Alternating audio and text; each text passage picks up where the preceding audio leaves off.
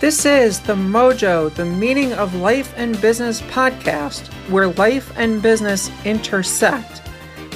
Hosted by Jennifer Glass, CEO of Business Growth Strategies International and BGSI Coaching. We are dedicated to your success.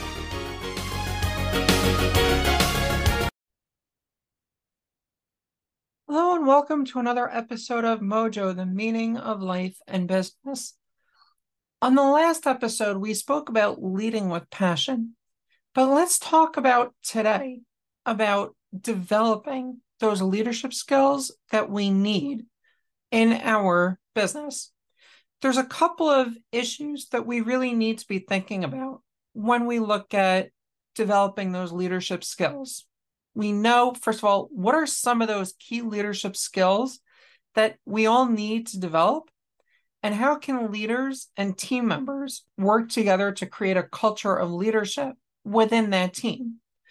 So as we look at some of the key leadership skills that we need to develop, one of them is going to be communication. We've stressed this many different times that communication is really essential for any leader, but it's essential also on the team to be communicating back to the leader. It isn't enough for the leader to be communicating because communication is, after all, a two-way street. If team members develop their communication skills, when they practice active listening, giving and receiving feedback, and being clear and concise in their communication, it helps everybody in the long run in terms of what they're trying to do in their business. Try it out with your team. See if you're going to have a better opportunity to be clear in terms of your goals, in terms of the big picture, in terms of expectations, in terms of those pieces that are really going to be pushing the needle a little bit further in your own business. The next area that we need to work on is problem solving. A lot of times problem solving, and if it's anything like I had with my children, it is, oh my God, the problem is way too big. I'm never going to be able to do it. I can't do it. I can't see around it. Problem solving is really essential to identify and solve the specific areas that are holding us up. And it is an essential leadership skill. Team members and leaders can develop their problem-solving skills by learning to think critically, asking questions, and brainstorming solutions. The key here is that it isn't just enough to be thinking that any idea is good or any idea is not good. It is an issue of, once you do the brainstorming, it is also then to rate each of those problems or the opportunities, the solutions that you have. And the other thing also is to stop thinking about it as problems and thinking about it as a solution. If you've got the solution, you no longer have the problem. Too often, as business owners or team members, we get stuck in the idea, well, I don't know how to do it, so I'm just going to let it be.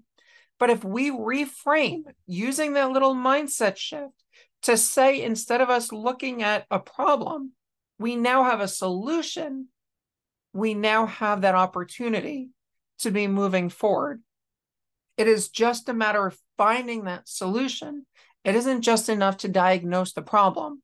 We really need to be thinking about what the real issue is, and then it is a lot easier for us to move ahead. The next issue is decision making. And too often, I know I personally get bogged down by this as well sometimes, is paralysis by analysis. When we are overanalyzing something, we get way too deep in the weeds for us to start really seeing the forest for the trees. If we are trying to sit and look at every single option, we may get bogged down too much that we end up not moving at all. Here's a really interesting example. Many years ago, I needed to take credit cards for a particular project that I was working on. And it was before I got in the industry where I offer merchant accounts to business owners. So I didn't really know exactly what to expect. And I started talking to a whole bunch of different companies, trying to find out which one was going to be the best opportunity for me in terms of what I needed and what the price was. And ultimately, I had a friend tell me who said, just pick. And if you need, go eeny, meeny, miny, mo to figure out which one you are going to work with. And that's what I did. And I learned my lesson because I didn't make a great decision when I did that. And that's why when I got in the industry, I said I have to make it monkey proof that anybody can figure it out when they open up their account. I'm not going to hurt people by them not knowing exactly what to do. But the point here is that sometimes we need to stop overthinking it. And we really need to think, what can we really do to start moving forward? If we can make sound decisions quickly and confidently, we're going to have a better opportunity to move forward from there. That doesn't mean that we still don't look at the risk-reward ratio. We do need to do that because otherwise we're simply saying we're going to keep doing whatever we want without thinking about the long-term consequences. That's not what I'm saying. But what I am saying is don't overthink it too much. If you have a team meeting and you give your team a day, a week, whatever time it is to come up with what that decision is going to be, or if you as the leader say, I am going to make the decision, stick with that decision. See exactly where it goes. But remember, don't quit too early, but know where you need to still draw the line and pivot in what you do. One of the things that I've spoken about before, and I've spoken about this many times before, is when you make your goals in whatever time it is, whether you do it annually, you do it quarterly, you do it monthly, and by the way, I recommend more often than just every year, you want to have multiple strategies to figure out how do you solve that particular goal. Because when you can do that, you can quickly pivot when the need arises. Because when you're making that decision on what to do, you're also making the decision, here's the metrics that I'm going to base that decision on to know whether or not it is working. Sometimes in business, we need to move on. We cannot keep going down with the ship if it is not the right decision. So we need to be in a position to really say, okay, I see exactly where we are, and I am stopping this and pivoting to that. That is extremely important in your decision-making process to be doing that. Team members can develop their decision-making skills by learning to gather all the pertinent information, weighing the options, and considering the consequences of those decisions, which then further helps leaders make better decisions when the team is giving information to the leader, and they too are in a position then to start moving ahead. Here's another one that way too many of us really don't know how to do properly, and that is delegate. I know personally for me, this happened to me, and I know it's probably a lot of you too. Delegation is an issue that we don't know how to do. We think we need to do it all simply because we don't know what to do. Sometimes delegating means we just need to give what we don't have the ability to do, don't want to do, or those things that we really are not being paid to do properly to somebody else. As an example, if there is something that will cost you $10 to $20 an hour for somebody else to do, or you can do it yourself at a cost of $300, $400, $500, whatever your hourly rate is, give it to somebody else to do. If it is developing a simple graphic, and if you don't know how to do the graphics, especially, give it to somebody else. Do not do it yourself and try and find videos online how to do it.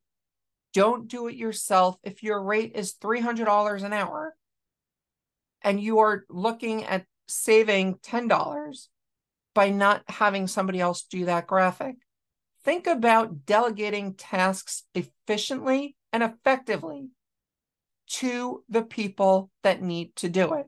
If you have a team, give it to them to do. When I was writing my book, I started writing my very first book on different computers because I was writing it more often as I was traveling as opposed to being sitting at my desk. When I did that, in order to do it in a way that was working all over, I used an online document word processing program that allowed me to have access on my office computer as well as on my travel computer. When I needed to eventually bring it in to the version that got uploaded for the publisher, it didn't look the same. The formatting was completely messed up. I had one of my assistants go in, I had her repaginate everything, put the correct headers in, and all of those pieces. The amount of time it would have taken me to do that, instead of paying my assistant $100 to do all of those different pieces, was money well spent, well invested in doing that process because it wasn't time I was taking away from running my business. You need to think how you can delegate. Team members also can develop their delegation skills when they learn what tasks can be delegated, setting clear expectations, and providing regular feedback. That goes both ways. If you have somebody that is doing the work for you, you need to know what it is that they are doing as well. That doesn't mean micromanage them either, though. It means when the project is finished, I need to know. Is there something holding you up? I need to know. Is there a question, something you don't understand? I need to know. Otherwise, they are the expert in that area. Let them do it. The next area is motivation. And we need, as leaders, to motivate our team members to achieve their goals. We also need to motivate ourselves based on what we're doing. We sometimes get bogged down in the day-to-day activity that we, again, cannot see the forest for the trees. We need to stay motivated. We need to figure out what is it that is really going to be making that difference and how we can continue really moving forward from there. When your team members can develop their motivation skills, they learn to set goals, celebrate successes, and it provides positive reinforcement to them. Another aspect that we need to focus on is empathy. When you as a leader understand and empathize with your team members' perspective and feelings, it gives them more of a feeling that they are really part of the team and that they are really there with you. They are part of the team. They are not an employee. It is a big difference when you can empathize with their perspective and feelings, because it also allows you as the leader to really start figuring out, am I doing the right thing for the company, for my team, and really ultimately for the clients?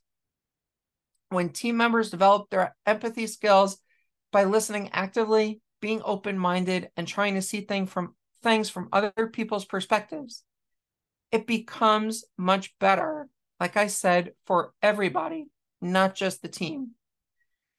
Integrity. This is a big one. Again, trust and integrity. As leaders, we need to be honest, trustworthy, and ethical.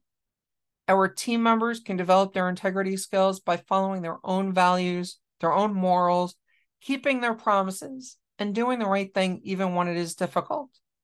Sometimes we run into situations where our team members don't want to necessarily do it, but we need to have a company culture of integrity in order to really be moving forward. If the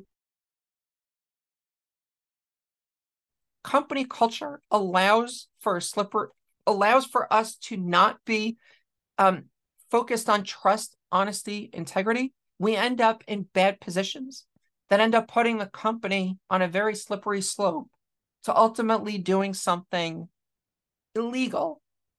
We don't want that to happen. Humility. Here's another one.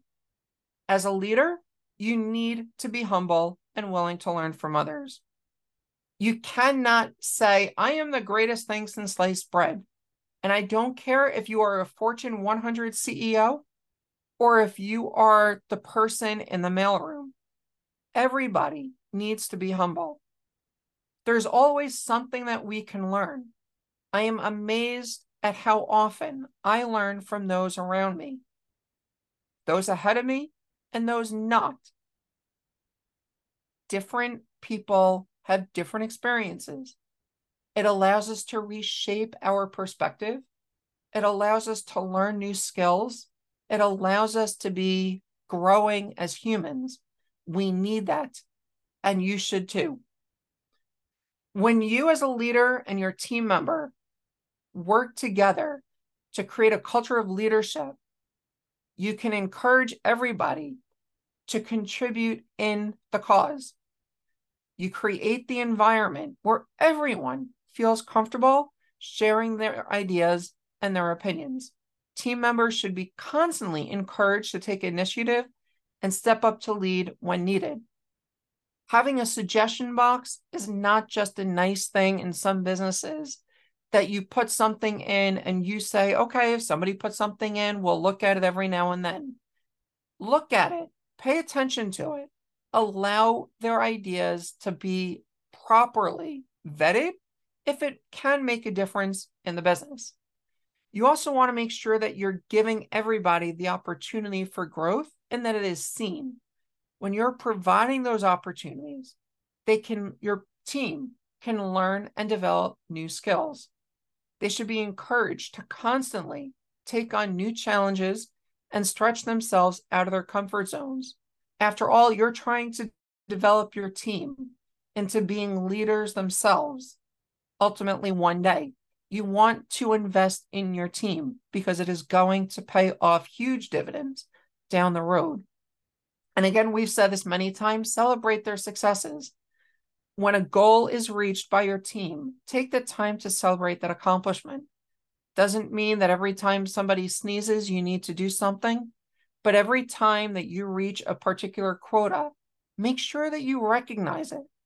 It will help to create a sense of shared ownership and accomplishment, which further motivates your team members to continue striving for success. And again, when it comes down to conflict, you need to resolve it constructively. When conflict arises, leaders and teams should work together to resolve it constructively. It will help to maintain a positive and productive work environment. It is only in your benefit to make sure that that happens. So when you're developing the leadership skills and you're working together to create a culture of leadership, you and your team members can help to ensure the success of your team. It is up to you, though, to take it from there and to start the process. It is my hope that as you continue moving down the road, you're going to see exactly what it is that you're looking to do and how you're looking at doing it as it relates to your own leadership and your own team's skills as you continue moving from there. On that note, this has been another episode of MOJO, the meaning of life and business. And until next time, here's to your success. This has been another episode of MOJO, the meaning of life and business podcast. If you like what you heard, please consider leaving us a review, liking us, or reaching out to us. You can contact us at bgsicoaching.com and let us know what you think. Thanks so much again for listening.